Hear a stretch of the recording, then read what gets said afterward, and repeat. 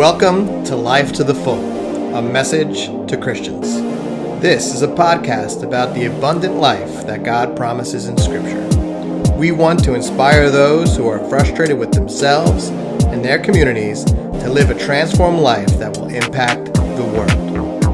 Our primary purpose is to be a platform that will impact the world through conversation. We want to invite others to connect and unite in curiosity, vulnerability, and responsibility. A transformed life is about growth, learning, and evolving. A transformed life leads to transformed communities, and transformed communities impact the world. One conversation at a time. Hey, Dwight, how's it going? Everything's great. How's the great state of Wyoming? It's booming. How was David's graduation? It was fantastic. Awesome. Good stuff, man. Good to have you back. We missed you last week. Oh, I miss being here, but I have to say I enjoyed seeing my son absolutely move on. Yeah, did you say it was boot camp? A boot camp for program engineering. Oh, okay. That's really cool. That's really cool. 6 days a week, 12 hours a day, just like being in the military. Wow. Yep. Wow. Those programs are really cool. You can get a lot of skills in a real short amount of time. Right. Yeah. I thought about it too, just to I want to learn how to program. I feel like, all this stuff in the modern world, I don't know how any of it works, Yep. It'd be good stuff, but cool, man. Did you get a chance to watch last week's? I got started in it, but this has been an amazing week with a lot going on. So I'm sorry I didn't get to catch up. No worries. You can always catch up later. I created a Mighty Networks for you guys. I'm glad that I think you were our first one in. Always going for the extra credit. It is an amazing tool or network, and I really appreciate that because I was able to catch up on the very first lesson, which I missed. I like that. So thank you.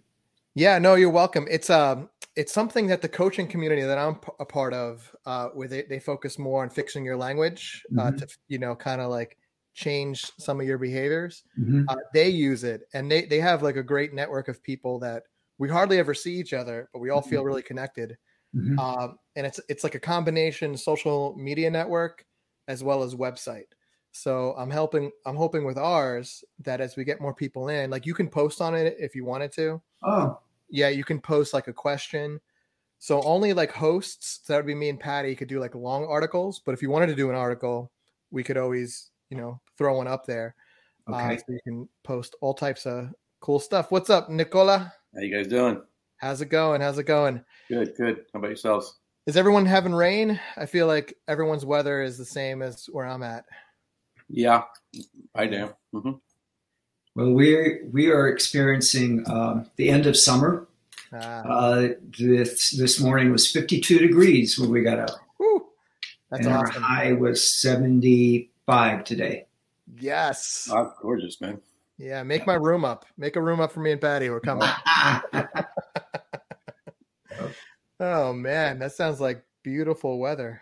Yes. How long have you been out there now, Dwight? We moved out here December 6th. I think we closed on our house on the 7th. We actually got to move in here on the January 12th. We were living in Longmont, Colorado until we were able to move into Cheyenne. Got our furniture about that time. Moving from New York to Wyoming, there aren't that many trucks that come this way. So we had to wait until there was a full load. Oh, wow. That's intense. So a scale of 1 to 10, how much do you love it? Oh, no regrets, man. It is, other than leaving all my friends and relatives behind, but it is wonderful. You go to the sheriff's office to get your registration done, and the sheriff walked me out to the car and it said, "Do you hunt and fish?" And I don't know if that was an invitation, but it's the friendliest town I've ever been in. 3 minutes in the DMV to get our license plates, What a difference. You mean it's not 3 hours like Staten Island? Oh, take a number. No, they call it Mr. and Mrs. Harvin. Would you like to come up? Oh, wow. It's just amazing. Amazing. I go in with the New York Yankees ball cap, and they're like, oh, that's very interesting, so. Wow. Good stuff, guys. Good stuff. All right, let's. I think we're waiting for a few more people, but let's go ahead. And David's not going to join us today, but I think Andre should be joining us soon. He's probably just running a little late here today. But in case you guys are listening at home, welcome to our Summer of Scripture, where we are doing our first ever Summer of Scripture. We're focusing on Saul, Rabbi Shaul, otherwise known as the Apostle Paul. Every Sunday, we've been meeting like this from 6:30 to 8. Dwight, my signals must have got crossed today as well. For some reason, I was like rushing here for 6 o'clock. Yeah. And Patty's like, no, you still have half an hour. Where are you going? I was like, cool. That 2 weeks ago. Did you? I signed in at 6 o'clock. And I'm like, hey, wait a minute. I'm a half hour early. Where is everybody? I didn't know. That's funny. Yeah. So I was like, but I had everything set up. So that's nice to have everything set up and ready to go. So we're here. We do these summer seminars where we do a mix of, we present some material and then we talk about it. It's been lots of fun for me. We are flying through. We are now in week 7. This is our 4-part in Ephesians. And when I first conceived of this class, I was like, oh, we'll totally be in chapter 4 in part 4, which that we'll barely get out of chapter 2 this week. So it's definitely always takes longer than I think it will. We're also doing some summer reading as well. I know some people are following along. These are all suggested. Obviously, we don't check homework. We have Paul, a biography that we should be completely done with. We kind of flew through that one just to get N.T. Wright's overview of his thoughts on Paul. And we're in the middle of reading How God Became King. I have my copy here. And last week, I forgot to assign reading. So I'll, make sure I do that this week so we can all keep up. And if you're looking for a good commentary, Paul for Everyone series, again by N.T. Wright, is an excellent commentary to kind of get a really good idea, good overview of Paul's thinking, Paul's thoughts. He's kind of done his life work on Paul, and it's kind of led to a lot of other things that he is, an expert in now because of that. We also have recommended these cool scripture journals so you can take notes if you're following us along. Really fun stuff. I know I've been enjoying mine. And of course, as always, we have our Patreon page. Please feel free to, support us so we can make even more cool stuff. So we're going to just dive right in. Ephesians part 4. We're going to quickly review some stuff from last week and kind of like where we've been. So we're going through the whole letter of the Ephesians. So as we talked about, kind of like when we started Ephesians, this is Paul's apocalypse.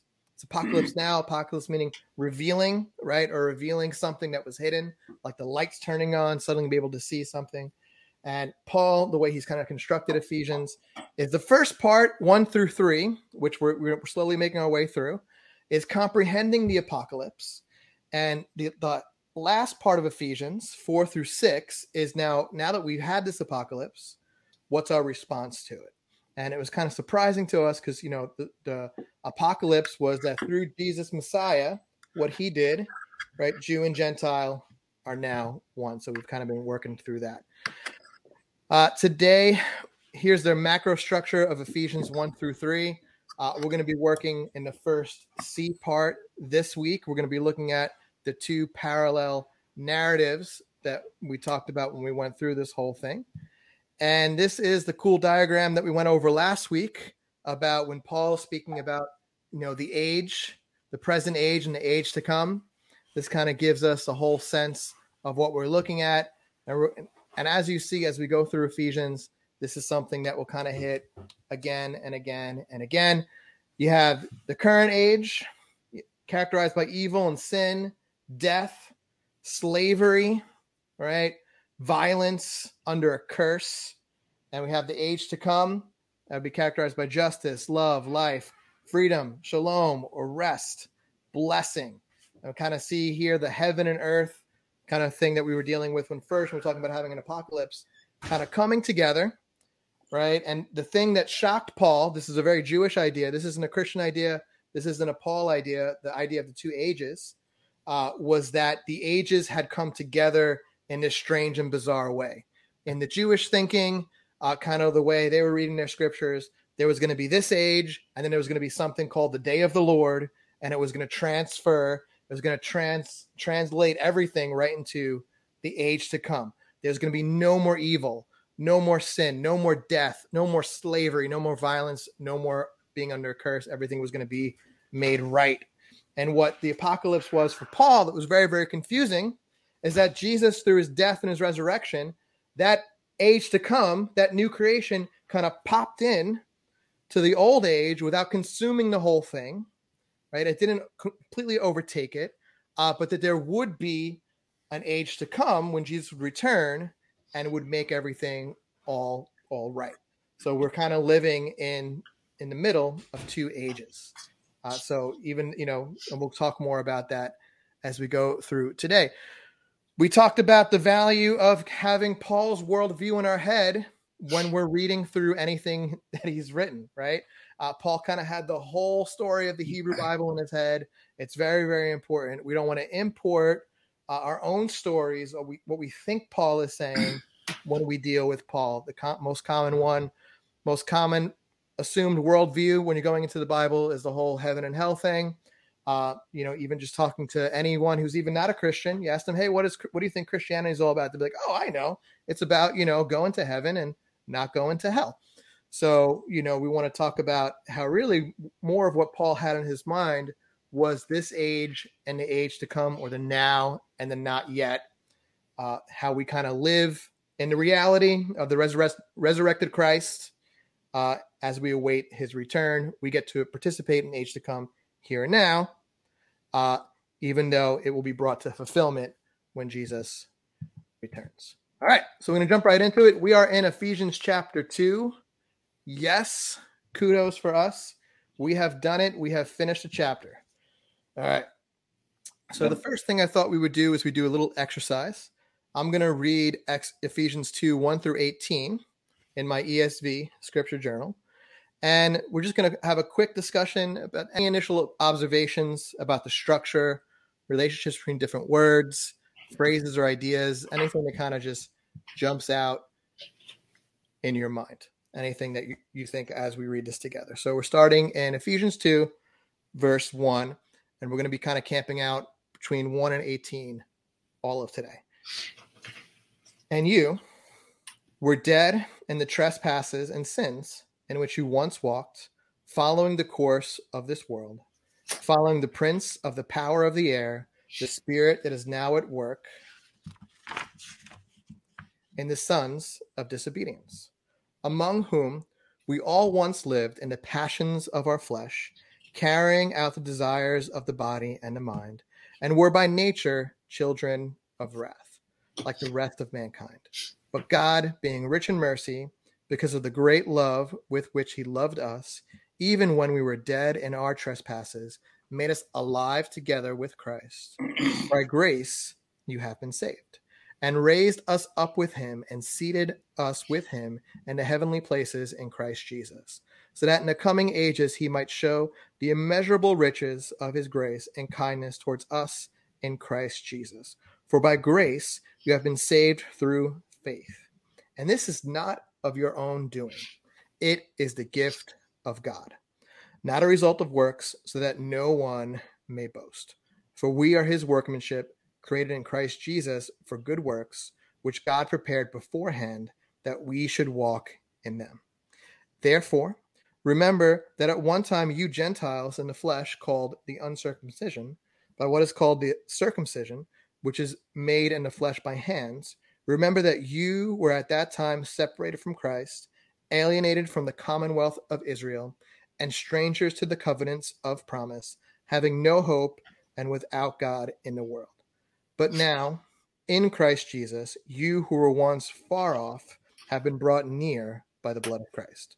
For he himself is our peace, who has made us both one and has broken down in his flesh the dividing wall of hostility, by abolishing the law of commandments expressed in ordinances, that he might create in himself one new man in place of the two, so making peace, and might reconcile us both to God in one body through the cross, thereby killing the hostility. And he came and preached peace to you who were far off, and peace to those who were near. For through him we both have access in one spirit to the Father. So we kind of just read through that quick. Any initial observations you guys noticed as we read through that real quick?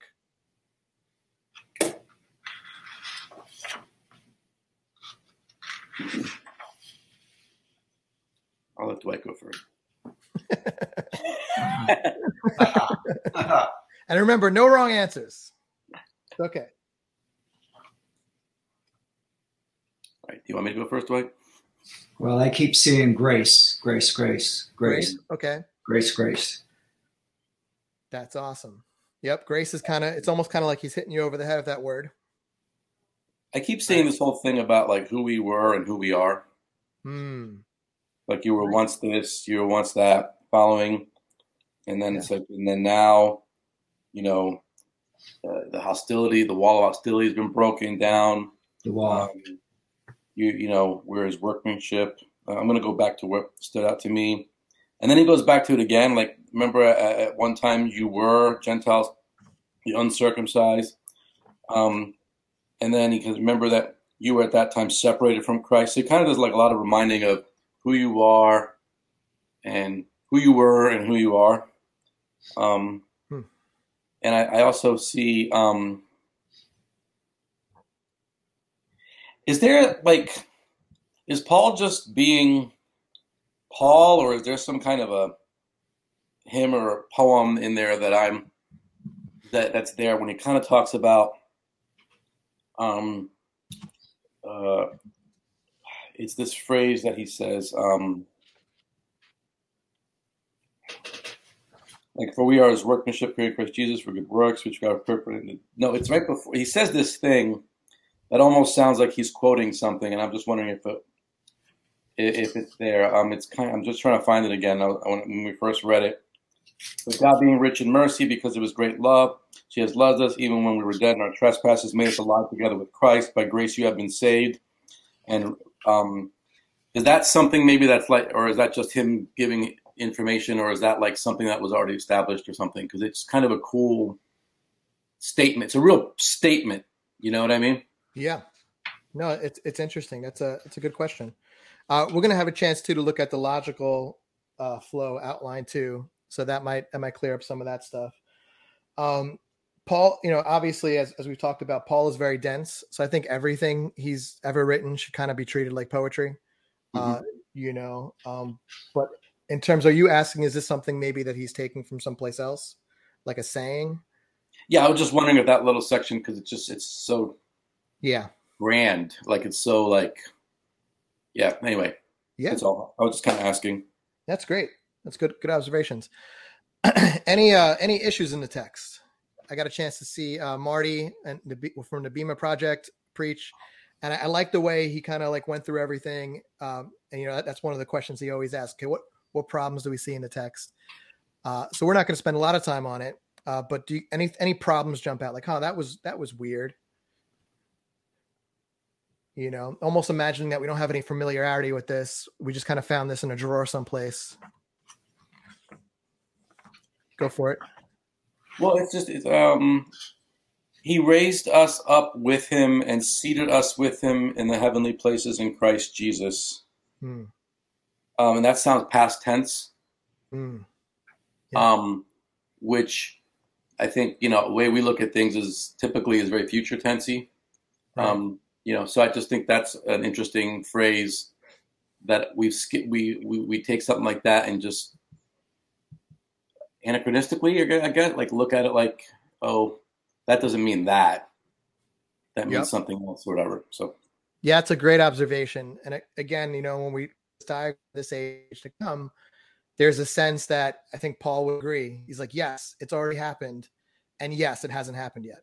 Like, so there's some type of meta category where, right now, I hope you guys know, you guys are actually ruling with Jesus in heaven. It doesn't seem like you are, right? But in the Paul worldview, you already are. You've already been enthroned with Christ, and you have not yet. There's still like a future reality coming. So I think that's kind of cool. Anything of you, Dwight, that kind of jumps out like that's odd? I've listened to the podcast before, and I've forgotten. And I'm looking through this, and I found the letter in her drawer. Like, imagine your wife wrote this, or one of your kids. You'd probably be very concerned. Like someone wrote this. You're reading this, like, oh, that's weird. For me, it's always the ruler of the kingdom of the air. I believe that it says in the NIV. That one for me was always like, what does that mean? Where did that come from? Yeah. Yeah. Does Paul know about outer space? I remember asking myself that. Like, does he know that there's no air up there? He must, when I first read all this. So cool. Yeah. Yeah, just something to keep in mind as we go through all this stuff. So as you can see from the chart where we kind of are, we had A, right, which was kind of the victory song to the Father, Son, and Spirit. We had the prayer for an apocalypse from Paul. And now we're into kind of these two narratives that Paul has kind of really nicely paired together in a way that they almost fit like a hand in a glove. They fit together very nicely. It's a really cool constructed paragraph. Two paragraphs kind of side by side. He clearly did this intentionally. So I kind of love it. So the first one that we're looking at is going to be from chapter 2, verses 1 to 10. And that's kind of like the cosmic narrative, like the cosmic point of view. I think, Nick, you said something similar to that. And 2 is kind of like you kind of zoom in, right? And you're kind of looking at the covenant people of God. You're kind of like into that point of view. We'll look at that now. And what we'll do is we're going to read it again. And this time we're going to use the Logical Flow translation provided to us for us by the Bible Project. Kudos to them. They have awesome, great classes and resources that you can find all types of cool stuff like this on their website. So let's begin in chapter 2, verse 1 in the Logical Flow outline. And y'all, because remember, all the you should be translated you all, being dead in all y'all transgressions and sins, in which at one time you all walked according to the age of this world, according to the ruler of the authority of the air, the spirit who is now working in the sons of disobedience, and then is a line from the sons of disobedience. I'm going to elaborate on that further. Among whom we also all used to live by the passions of our flesh, doing the will of the flesh and the mindsets. It's kind of a curious phrase right there. And we were by nature children of wrath, as also were the rest. But God, being rich in mercy, because of the great love with which he loved us, and we, being dead in our transgressions, he made us alive together with the Messiah. By grace, you all have been saved. And he raised us up together and sat us together in the heavenlies with Messiah Jesus, in order that he might demonstrate in the ages which are coming. Remember that diagram that we were talking about earlier.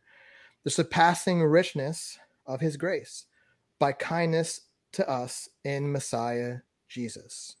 For it is grace that you all have been saved through trust.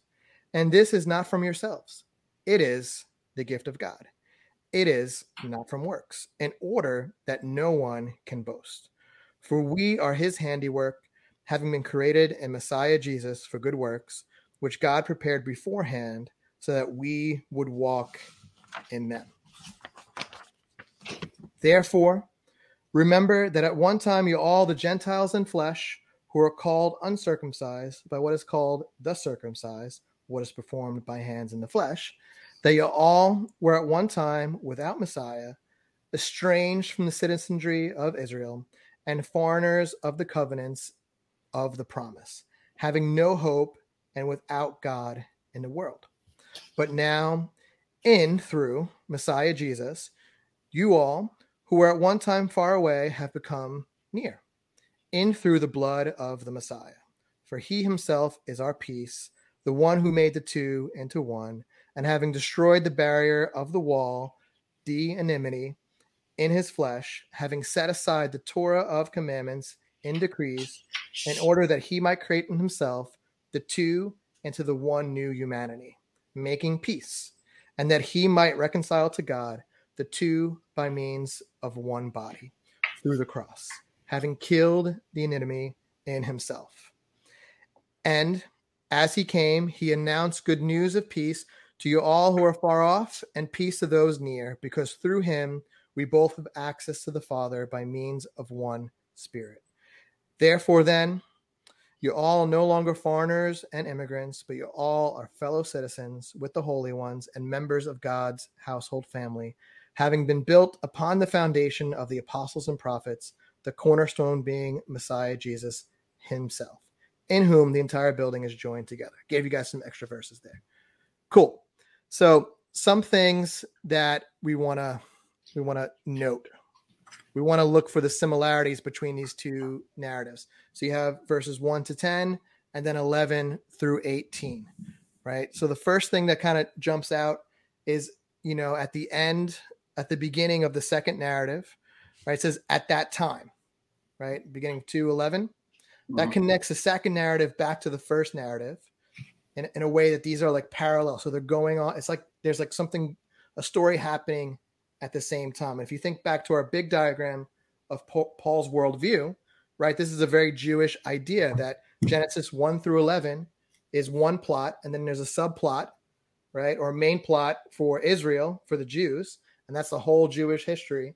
And it kind of culminates with Jesus, and that kind of brings everything together. That resolves plot number 1 and plot number 2. This is a biblical worldview. That's where Paul got this whole idea of plot and subplot. And the second thing that kind of connects the whole thing is the flesh, right? There's a lot of the flesh in both of these narratives. So that connects, that should be lighting up bulbs in our brain as we kind of go through this, of these things being connected. And the last thing we're going to point out here is the idea of you, right? We want to remember, and we're going to talk about this in a little bit, especially Ephesians 2 verse 8, right? That's typically, traditionally kind of thought of as a very like me-centered verse, right? When we're kind of going through all this, we have to remember that the yous are not just speaking to you, right? It's speaking to you all, right? So there's something that, that might make that verse hit a little different when we think about that. The second thing is this concept of agents of death, right? So there's the ruler of the authority of the air in verse 2:2. So that's kind of producing this state of death, right? In the cosmic view of creation. And in the second one, in the covenant family of God, it's somehow the Torah, right? The Torah has kind of become this agent of death somehow. We're gonna talk about that in a second. That's kind of our discussion question for this section. We have God intervenes in both narratives, right? In the first one, 2:4-8, right? How does he intervene? What's God's response to humanity that's deciding to destroy itself, right? Deciding to align itself with this strange ruler of the kingdom of the air. Of course, it's mercy and grace, and he makes us alive. He says being saved, right? And in the second narrative, when we get down to the covenant family of God, we have the blood of Messiah, right, in 2:13, which has brought those who are far off and those who are near, and it's made them one. With that, we have this idea of new humanity, of new creation in both of the things. I love this turn of phrase, new humanity. It's something that you guys know. I'm an N.T. Wright fan. I don't know if you guys know, but he made a translation, his own translation of the New Testament. It's kind of just him. He didn't really do it with any translation committee. And it's kind of cool because every time, Paul talks about this new humanity, he translates it like that, and a lot of times it's kind of lost in, you call it new creation, new Adam, so I think that's kind of cool that, in the logical flow outline that's been preserved, this new humanity, right? So what we're really looking at two parallel story arcs. And I have to remember to flip through my slides. I hope, you guys are all on Mighty Networks. So Mighty Networks has all my slide decks. It has everything. It has my notes. I have notes for all this stuff that I do with you guys. That's something cool. You guys can go if you're like, hey, I want to look at that a little bit more closely. So we're looking at two parallel story arcs. You guys know me. I'm an English guy. I love my story arcs. Conflict, climax, and resolution. That is the bedrock of any good story. There needs to be an initial conflict, an initial problem, right, for our hero to solve or for the story to solve. There needs to be some type of climax, right? There's some type of high moment where the stakes are at the highest, where all hope seems lost. Think of the Lord of the Rings, right? Or think of any good story, right? There's some type of climax, and that climax leads to a resolution. There's something different from that climax. And so what we're looking at here is we're looking at, basically two parallel story arcs. It's all right here. And so like in the first one, the conflict 2 verses 1 to 2, right? You were dead in all of your transgressions and sins, right? And in 2:11 through 12, that's the second narrative, more like the down to the covenant people of God, talking about you who were, not of the circumcision, right? You were without God, and being without God is somehow the same as being dead, right? And this all goes back to like Genesis 1 through 4, eat of this fruit, you will surely die, right? They get exiled from the garden, and it's like, it seems strange. Adam doesn't die right away. It's almost like, well, he does die eventually. He ends up living under the shadow of death, almost like this concept of being, alive but dead, right? And so in the biblical worldview, it's very much the same. Being dead is the same as being without God. It's living under the shadow of death, a form of almost like living death. We get the climax in the Messiah. In the first narrative, our cosmic narrative, you were made alive, right? You were made alive through grace with the Messiah. All of you have been healed, right? And in the second narrative, 14 through 15, it's kind of paired up with, far and near. Far being us, the Gentiles. I guess I consider myself one of the Gentiles, not Jewish ethnically. Near being the covenant people of God through Messiah's blood, right? 2 into 1 new humanity, so being made alive, being freed from the shadow of death is somehow the same as being combined into this new humanity. And then we get the resolution, right? For the first little narrative, the cosmic one, right? You in verse 10, right? For we are his handiwork, having been created in Messiah Jesus for good works, which God prepared beforehand so that we would walk in them, right? And in verse 19, that kind of caps off our second narrative of kind of the covenant people of God, the Gentiles being left in after Messiah's triumph, right? Becoming members of God's household. And so they're kind of like linked up, and it kind of like fits when we kind of put it all out like this together, that it's trying to tell us something. It's almost like Paul is looking at the world from two different points of view. He's looking at the big scope, the big cosmic narrative, and then he's looking at the covenant people of God. And he's seeing them as basically the same story seen from two different angles, which, I just think is really, really cool. It's something that, it has that transformative power that, there is this larger, grand biblical narrative that we get to be a part of. But there is one thing I want to camp out on a little bit, and I don't think we're necessarily going to have any answers here for it, but I think it's something just to talk about and discuss. How do you guys think that the Torah became an agent of death when itself was meant to be a gift, right? This was something that was meant to bring life, this was something that was supposed to be a blessing. And, in Paul's view here, it seems like he's equating it to an agent of death. What do you guys think? It's funny when you mentioned that before, I was like, a light bulb went off. And then as we went through all this other stuff, 5 minutes later, I'm like, what was I thinking before? So I don't know if I'm going to get it right, but it's all good. I think that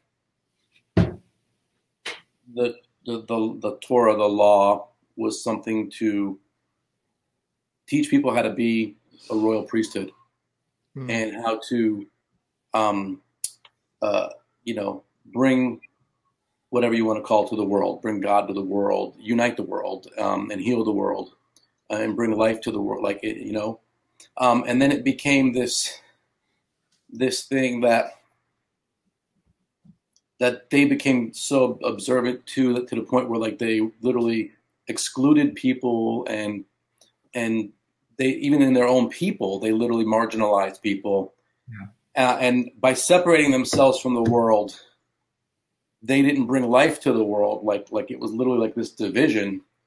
And also I think the law can make us aware of sin to the point where we feel guilty and shame rather than feeling free.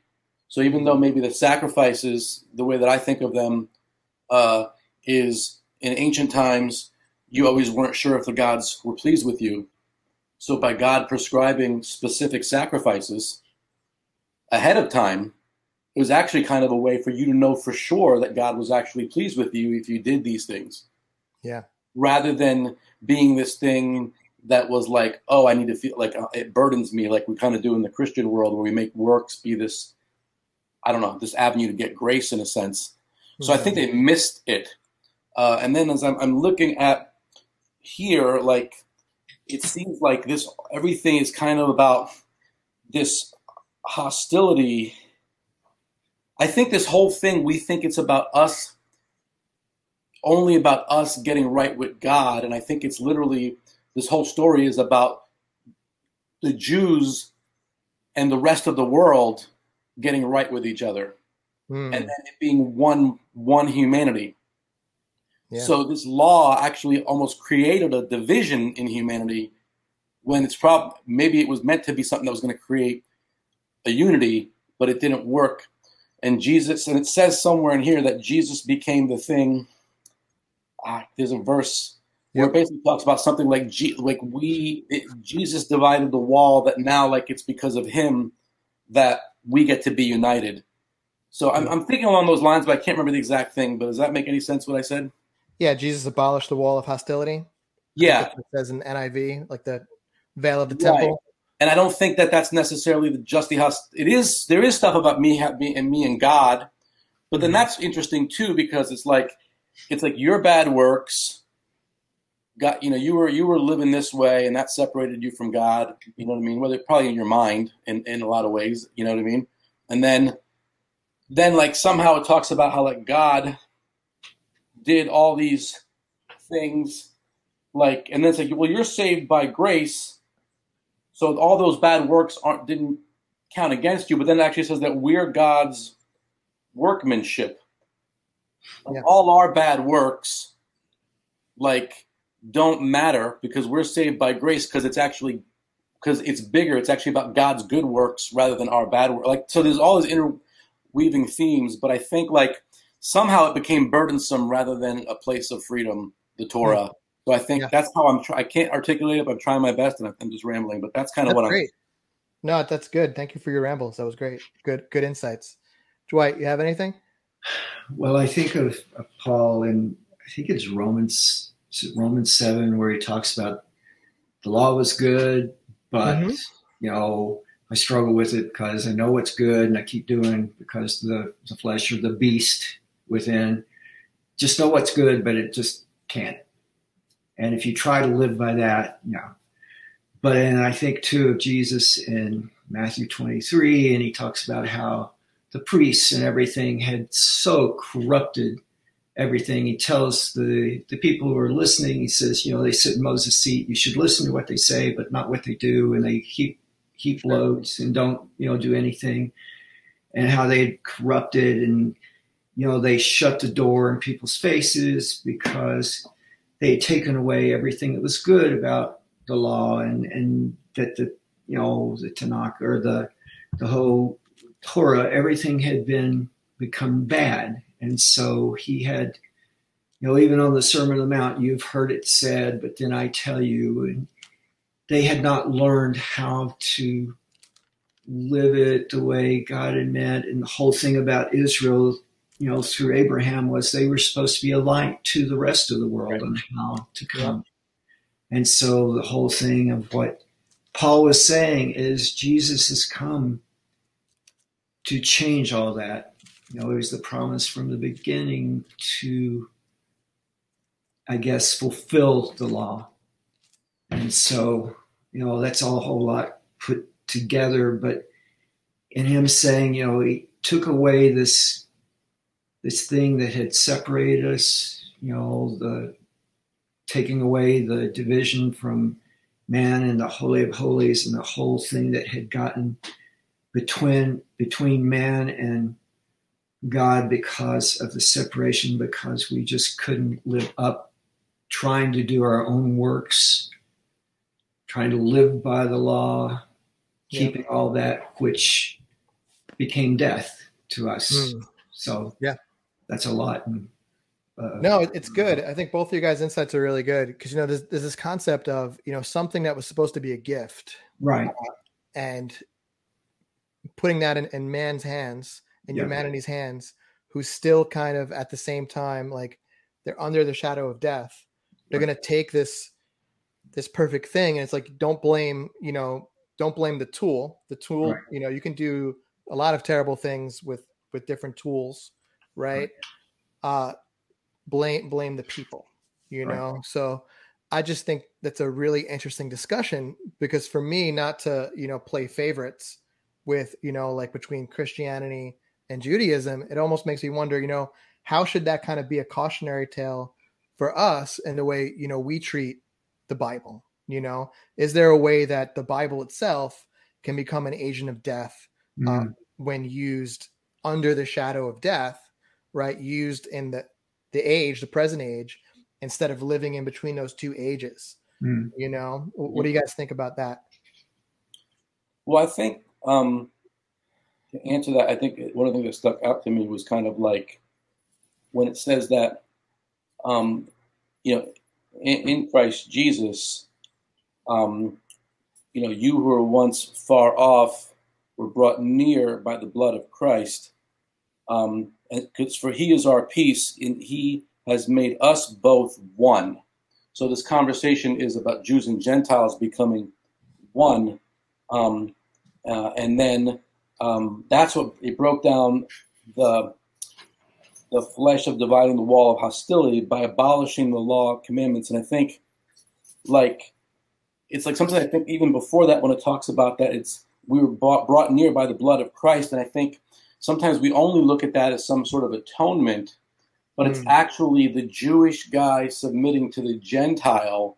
His blood is actually breaking down the wall of hostility between the Jew and the Gentile. Yeah.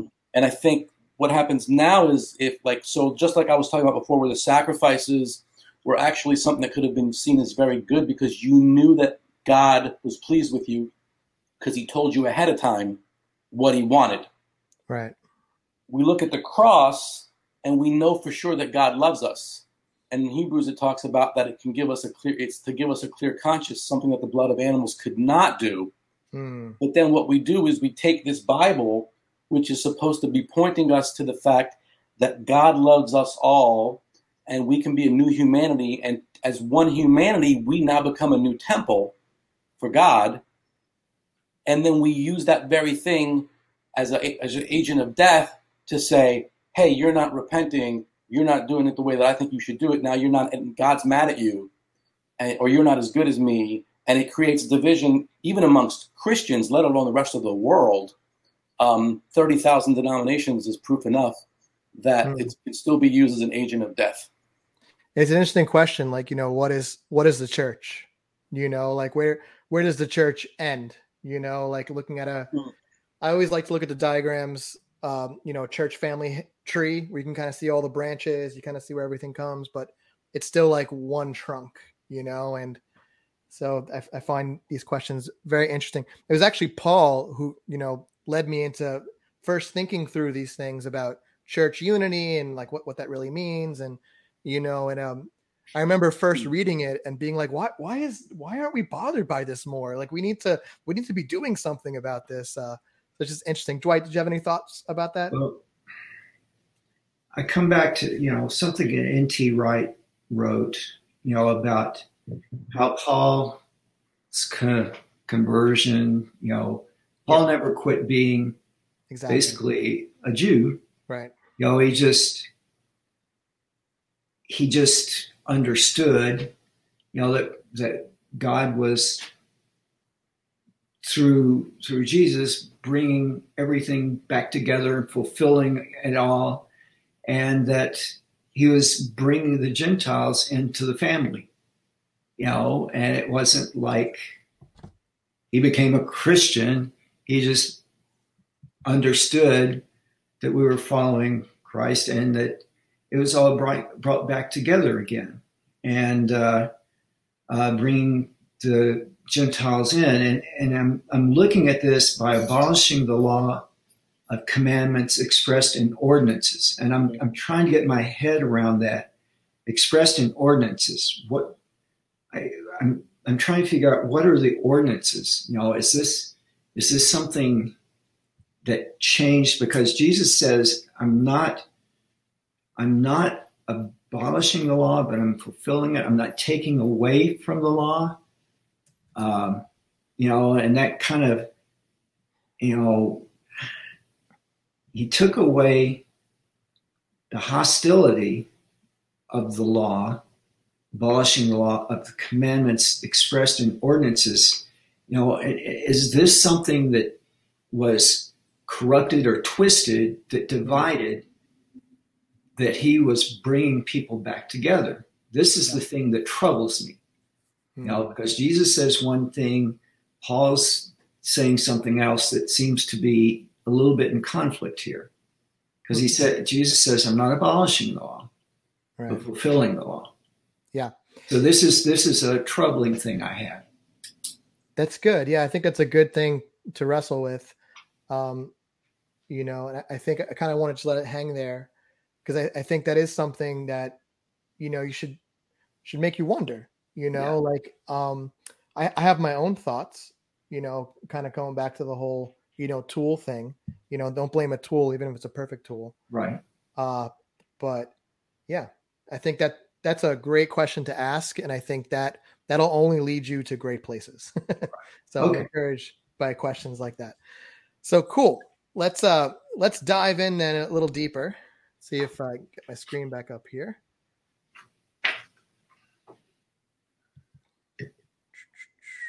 I think I'll do that myself. I think I can do that. Yep. All right. All right, cool. So we're going to move on then. So what we're going to do now is we're going to kind of zoom in to the first narrative, and we're going to go through it point by point. Right. And then from there, we're going to go and we're going to kind of look at two things. We're going to look at grace, and we're going to look at the powers. We're going to probably look at grace today. Definitely. The powers may have to wait till next week. But they're important, as we'll see. So let's kind of go through this together. So the first meta narrative, or the first narrative, is, this cosmic point of view. Cosmic point of view that we're looking at here in verse 2, 1 through 10. Let's just go through, verse 1 through 3. So the first thing in verse 1, we can read that together real quick. And you're all being dead in your transgressions and sins.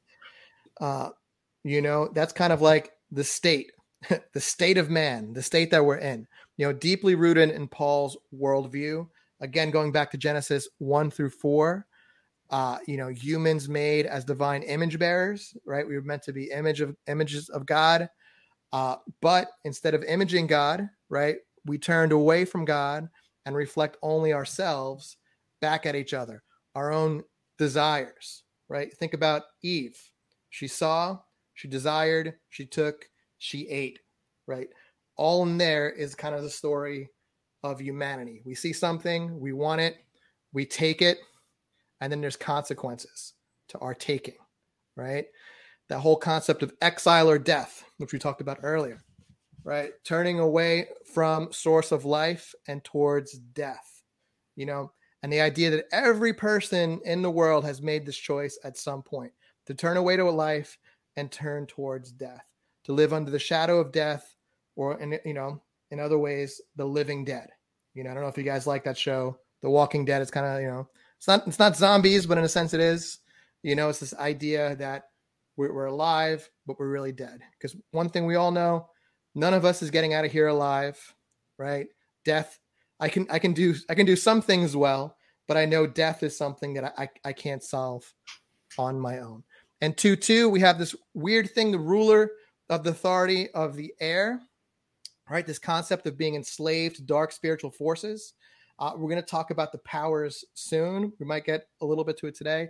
If not, we're going to get to it next week. The idea of that 2 ages diagram, right? And in the present age, there's slavery to death, or slavery to these dark spiritual forces.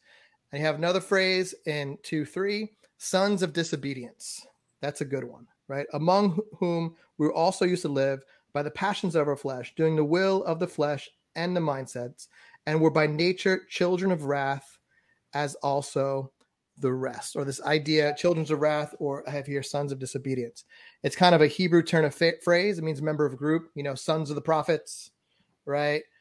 Company of the prophets. And in this sense, it's almost like those who are in the company of death, those who belong to death, right? This isn't an idea of like original sin or those destined to be disobedient. These are those through who their decision, right? They've decided to, live under the shadow of death. And then we have God's solution to the human condition, of course, right? Humanity has become the living dead. Humanity is destroying itself. So of course, what does God do? He gives them mercy and love, right? He decides to make them, make them new humanity, right? Which will be in the second narrative. So God gives mercy and love. This, you should be thinking about Noah at this point. Remember, Noah gets off the boat, right? Noah makes a sacrifice. The aroma is very pleasing to God. And what does God say? You know what? You're never going to change. You're still the same person. You're still the same human beings, but I will never again, see the end of all flesh come up before me. God makes a covenant with Noah, right? Totally undeserved. Verse 5, right? And we, being dead in our transgressions, he made us alive together with the Messiah. By grace, you all have been saved. He made us alive together with the Messiah. Our death is reversed by the Messiah's resurrection. We are both resurrected beings and destined to be resurrected. Remember the 2 ages diagram, where we're made alive with Christ, and we're going to be resurrected when Christ returns, or that kind of idea, right? And 6, and he raised us up together and sat us together in the heavenlies with Messiah Jesus. So he raised us together and seated us in the heavenly realm. We were talking about this earlier. The 2 ages diagram, we're both enthroned with Jesus now, and we'll be enthroned with him when he returns. Remember in verse 120, God's power, which raised Messiah from the dead ones and seated him at his right hand in the heavenly realm. So recalling language from there. 2:7, demonstrate. Let's read that together. 2:7, in order that he might demonstrate in the ages which are coming the surprising richness of his grace by kindness in Messiah Jesus. So there's this really weird thing that it's almost like, and this, again, I just finished my Ezekiel class. So this is making me think so that the world may know, so the nations will know, right? That's kind of ringing in my head. still. That's kind of the theological topic that I chose, Yahweh and the nations, to kind of write my paper on. They gave us like 3 choices of things to write it on. And that idea that God is trying to prove something. God is trying to show something to someone or something, right? So in order that he might demonstrate in ages coming the surpassing richness of his grace, and we're going to unpack this idea of grace next. It's something that it's very, very interesting whenever we reach some words or phrases that, we don't have a lot of familiarity with in English. It's something that we have to kind of just pause for a second. And okay. All right. So we're going to have a quick discussion. So we kind of alluded to this a little bit before. So Ephesians 2:8, right, is often understood primarily as individualistic. Is that how have you read this in the past? Have you read this before in the past? Like, this is about me. And I'm not saying it's not about you, but in what way, in seeing this verse applied to the social relationships within a church community, how has that kind of maybe changed your understanding? Because think about this letter being an encyclical, right? It would be circling all through that valley of which, Ephesians was kind of at the end of the road. A church group made of people who, had been divided for hundreds, if not thousands of years along ethnic and racial lines, right? How would that maybe change your understanding if we, approach this scripture and remembering, like this is speaking to a community. It's not speaking directly to you. It's speaking to you all. Any thoughts, guys?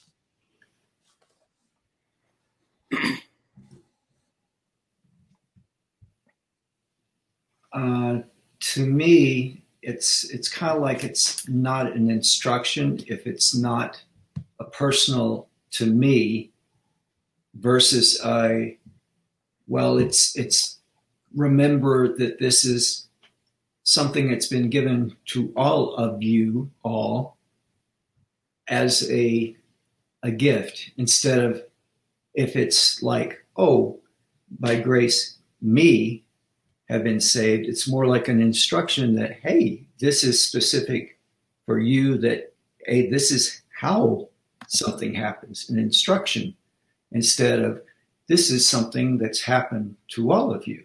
This is how. Sorry, go for it. Okay. Yeah, sorry about that. Go ahead, go for it. Keep going. That was good. Yep. That's the end of that.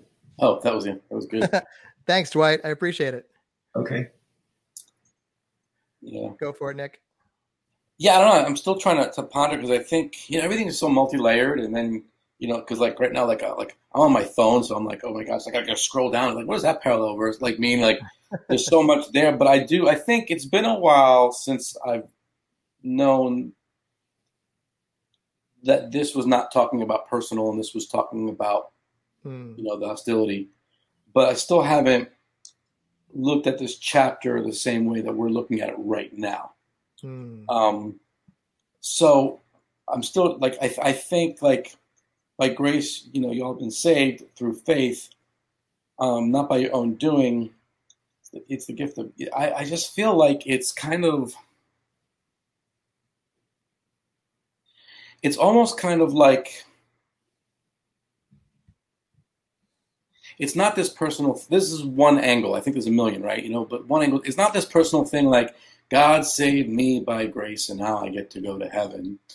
It's kind of like we're all saved and it's by grace. So it's not because Dwight can't feel better than me in this relationship. Like Dwight's like, oh, I did more. And I can't feel better than Dwight. It's kind of like, all of it is just grace. So there's no competing with one another.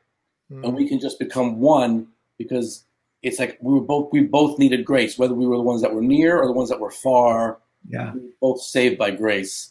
Mm-hmm. And it's supposed to be something that unites us and gives us this thing in common that makes us one, rather than just makes me feel like, okay, whatever that's called, vertical, me and God are good. So that's one way I'm thinking of it. I don't know if that's true. That's the way I'm reading it. Yep. No, it's an interesting idea of like what, sometimes if you think about what's the whole point of Christianity, there's this idea of, okay, the new humanity is being created, and like, how does that work? And I think in a church, or even if you think about the global church, like there are many ways that I think, I know that we can divide each other over, well, I think this, I do that. You think about, well, I follow Barnabas, I follow Paul, thinking about Paul's language, and, like how we can think of, well, maybe there's grace enough, to kind of cover all this, and we can still all be one. Mm-hmm. Yep. So cool. Awesome, guys. Let's unpack grace. Let's unpack grace. We did our discussion. Good. So next steps, like as I said, we're going to unpack grace. We're going to start unpacking the powers. We're going to do another deep dive, just like what we did with the first narrative, into Ephesians 2:11 through 18. And then we're going to finally get to Jesus. And Jesus, remember, is in the center of this whole chiasm that we're dealing with. So what is grace? So Paul versus us. This is something that we always have to think through whenever we encounter the Bible, right? Because the Bible uses words that are outdated. And we have to remember, words don't mean anything. People mean things, right? So we have to think through, okay, like what is Paul meaning by this language that he's using, right? So how is Paul using this word? Or, what does this word mean that Paul's using in its own context? What we shouldn't do, we can do, I was going to say what you can't do, we do this, is assume that our tradition, right, or what have been handed, or kind of what's in the air, what's, everyone knows this, is what, the same thing that Paul's meaning here.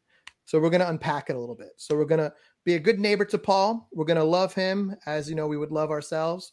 We would want to be understood when we talk. So we're going to try and understand Paul as well when he talks. We're going to talk about grace, being a gift. So it's Greek for charis, which literally means gift, or metaphorically, it can be used to show the attitude or some type of attribute of the one who's giving the gift, right? So that's what it kind of literally means as we go into this.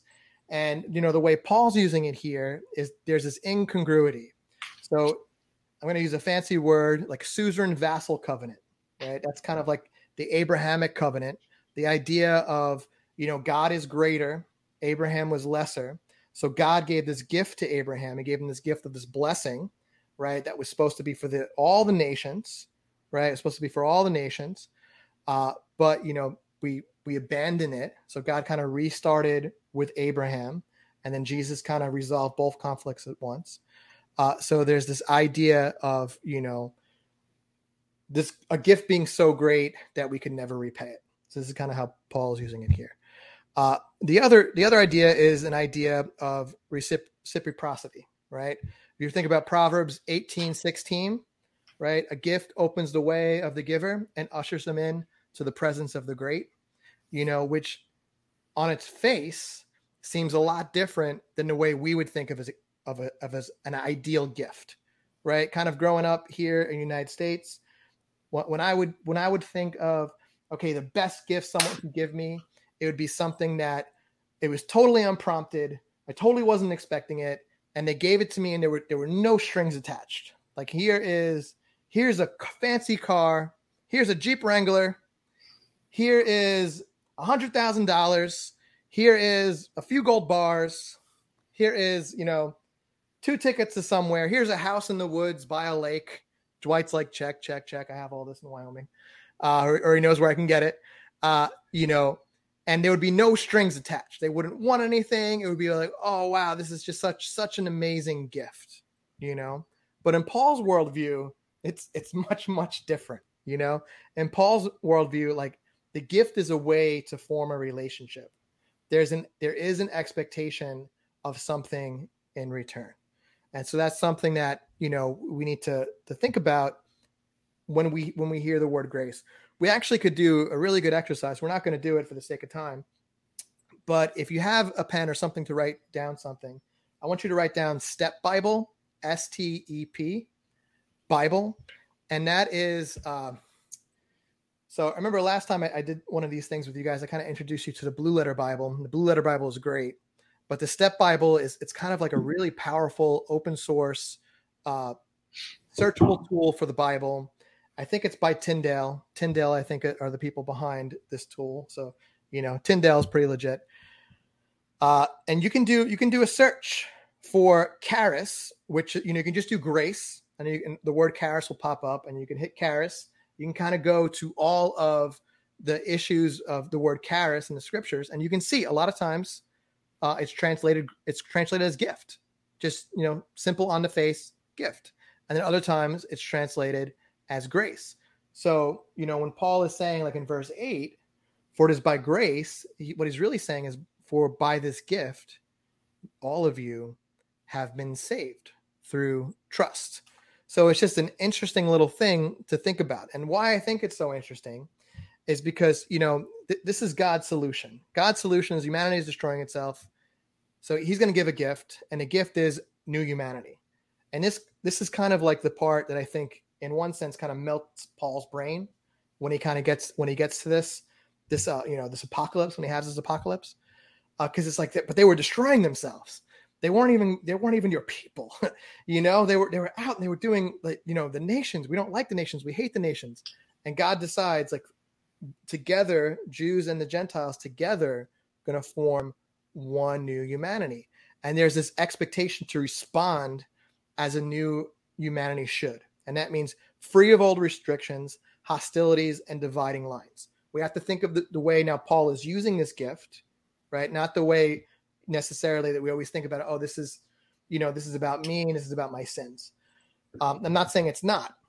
All I'm saying is that, the way Paul is kind of using it here, he's applying it to, like, basically these separate groups that used to be at opposition with each other has somehow now become one new family, one new humanity. And this is the gift through what the Messiah did.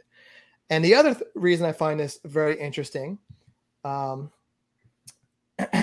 is because of church history, right?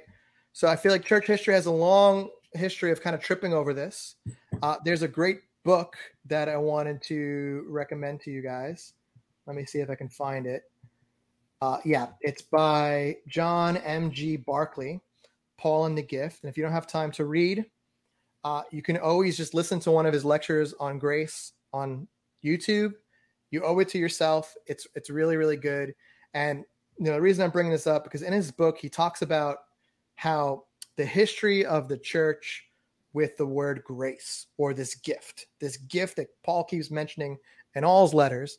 And if, we had time, we can go through all of them. There's quite a lot, but there seems to be this where they kind of got some of it. They didn't get all of it. And then he kind of outlines what he thinks grace is, or the gift. And then he kind of gives you that. It's a really good book. Definitely pick it up and read it.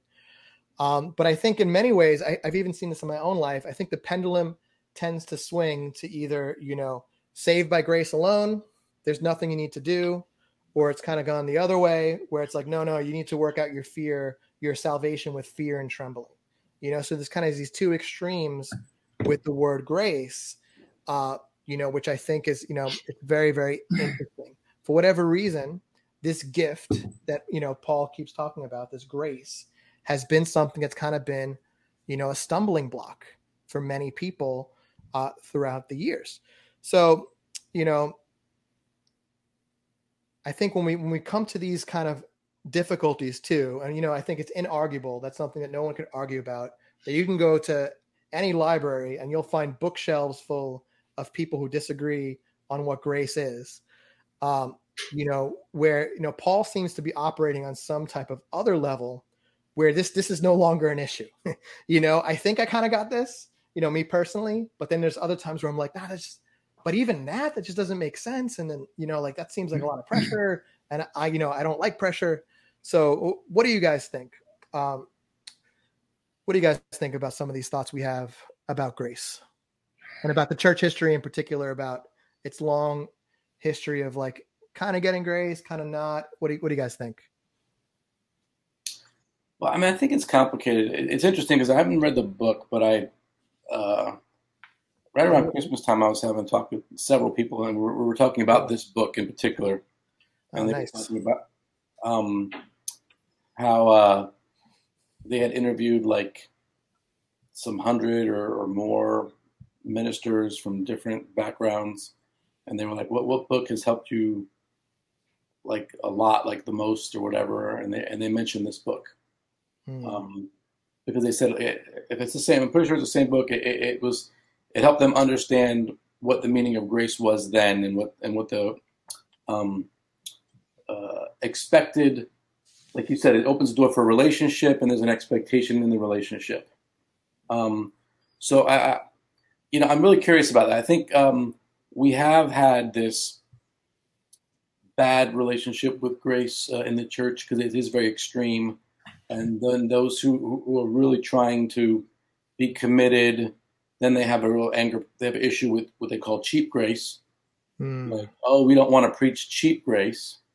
And then some people, it's like, oh, okay, well, I have grace, so that's what I'm saying. And it does create this weird tension, and it creates a dividing wall, it ends up becoming very like Pharisee, like watching Jesus deal with the Pharisees. It's almost kind of like just when you think you got it on one side, it's like, oh, maybe I got to reevaluate on this side a little bit. But I think it caused a lot of problems in the church, because also I think with leadership in the church, from my experience and looking at it, there's almost like a need for job security. And if you help people to understand, like what you're doing is teaching, and is different than what some people are doing when they're preaching, which is, it's almost like dangling the carrot in front of people, and you never really achieve it. So you always kind of need me. So it's a very different kind of preaching of grace. So it's like 1 minute you make people feel like God loves you, but then it's like, oh, but don't stop working for it. But it's different when you enter into this relationship, because it's actually the experience of the gift, the experience of the unearned gift, unexpected, unearned gift that creates this transformational loyalty that's real and genuine, rather than something that you're trying, like we're in a lot of Christian churches, we're either like, well, I can just keep on sinning so grace may increase, or it's like, I got to make sure I'm doing enough to not lose grace. And I think you see it a lot in Jesus, especially in the book of Luke.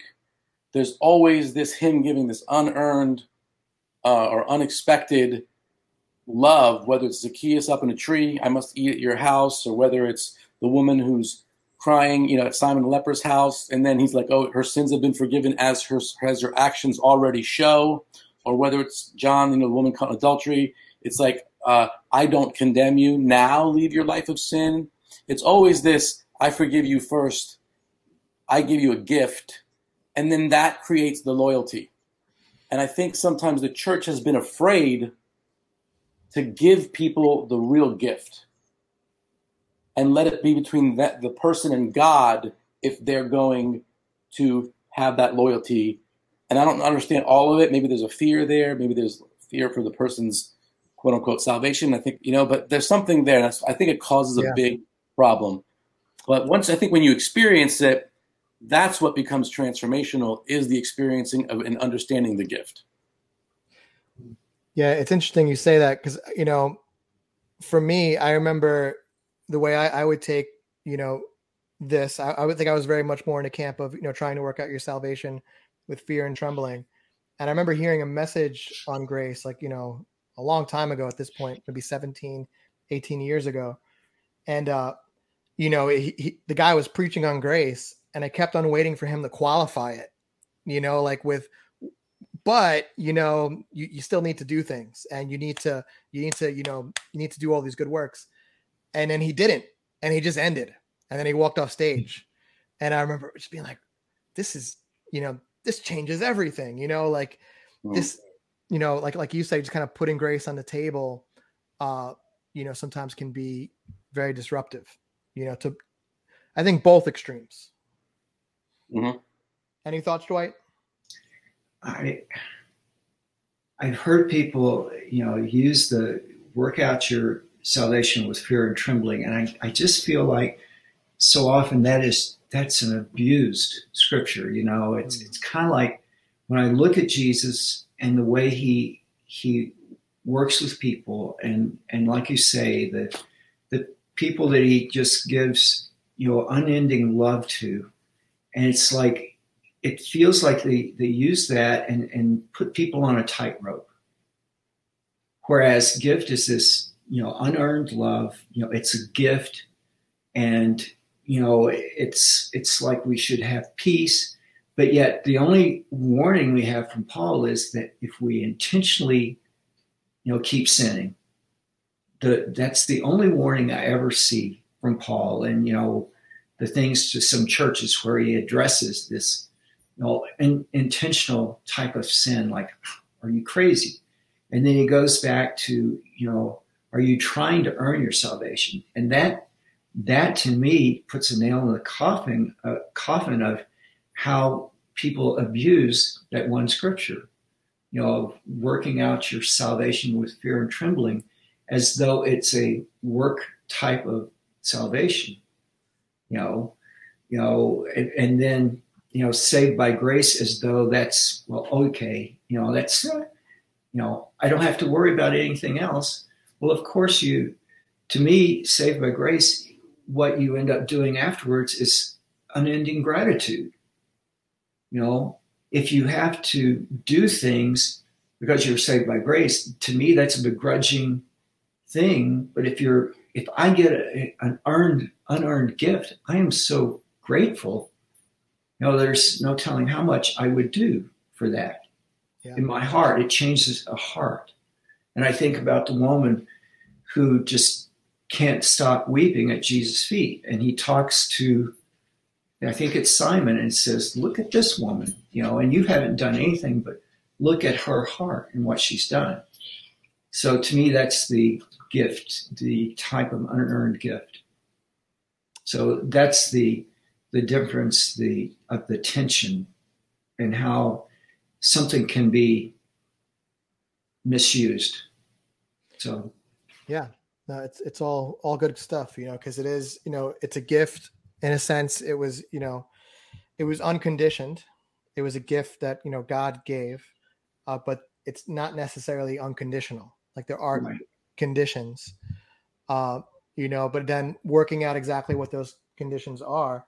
I was even thinking about this, while prepping the lesson, because, my head has all been in Genesis 1-11 for a while now, because I've kind of been learning how to follow the rabbit trails from anywhere in scripture, going back to another scripture that somehow goes back to Genesis 1-11. It's almost like what was that game we used to play as kids? 7 Degrees of Kevin Bacon, like find the movie that Kevin Bacon is somehow like related to, like in any movie. Cause he at that time he had been in so many movies. I don't know if you could play that game anymore.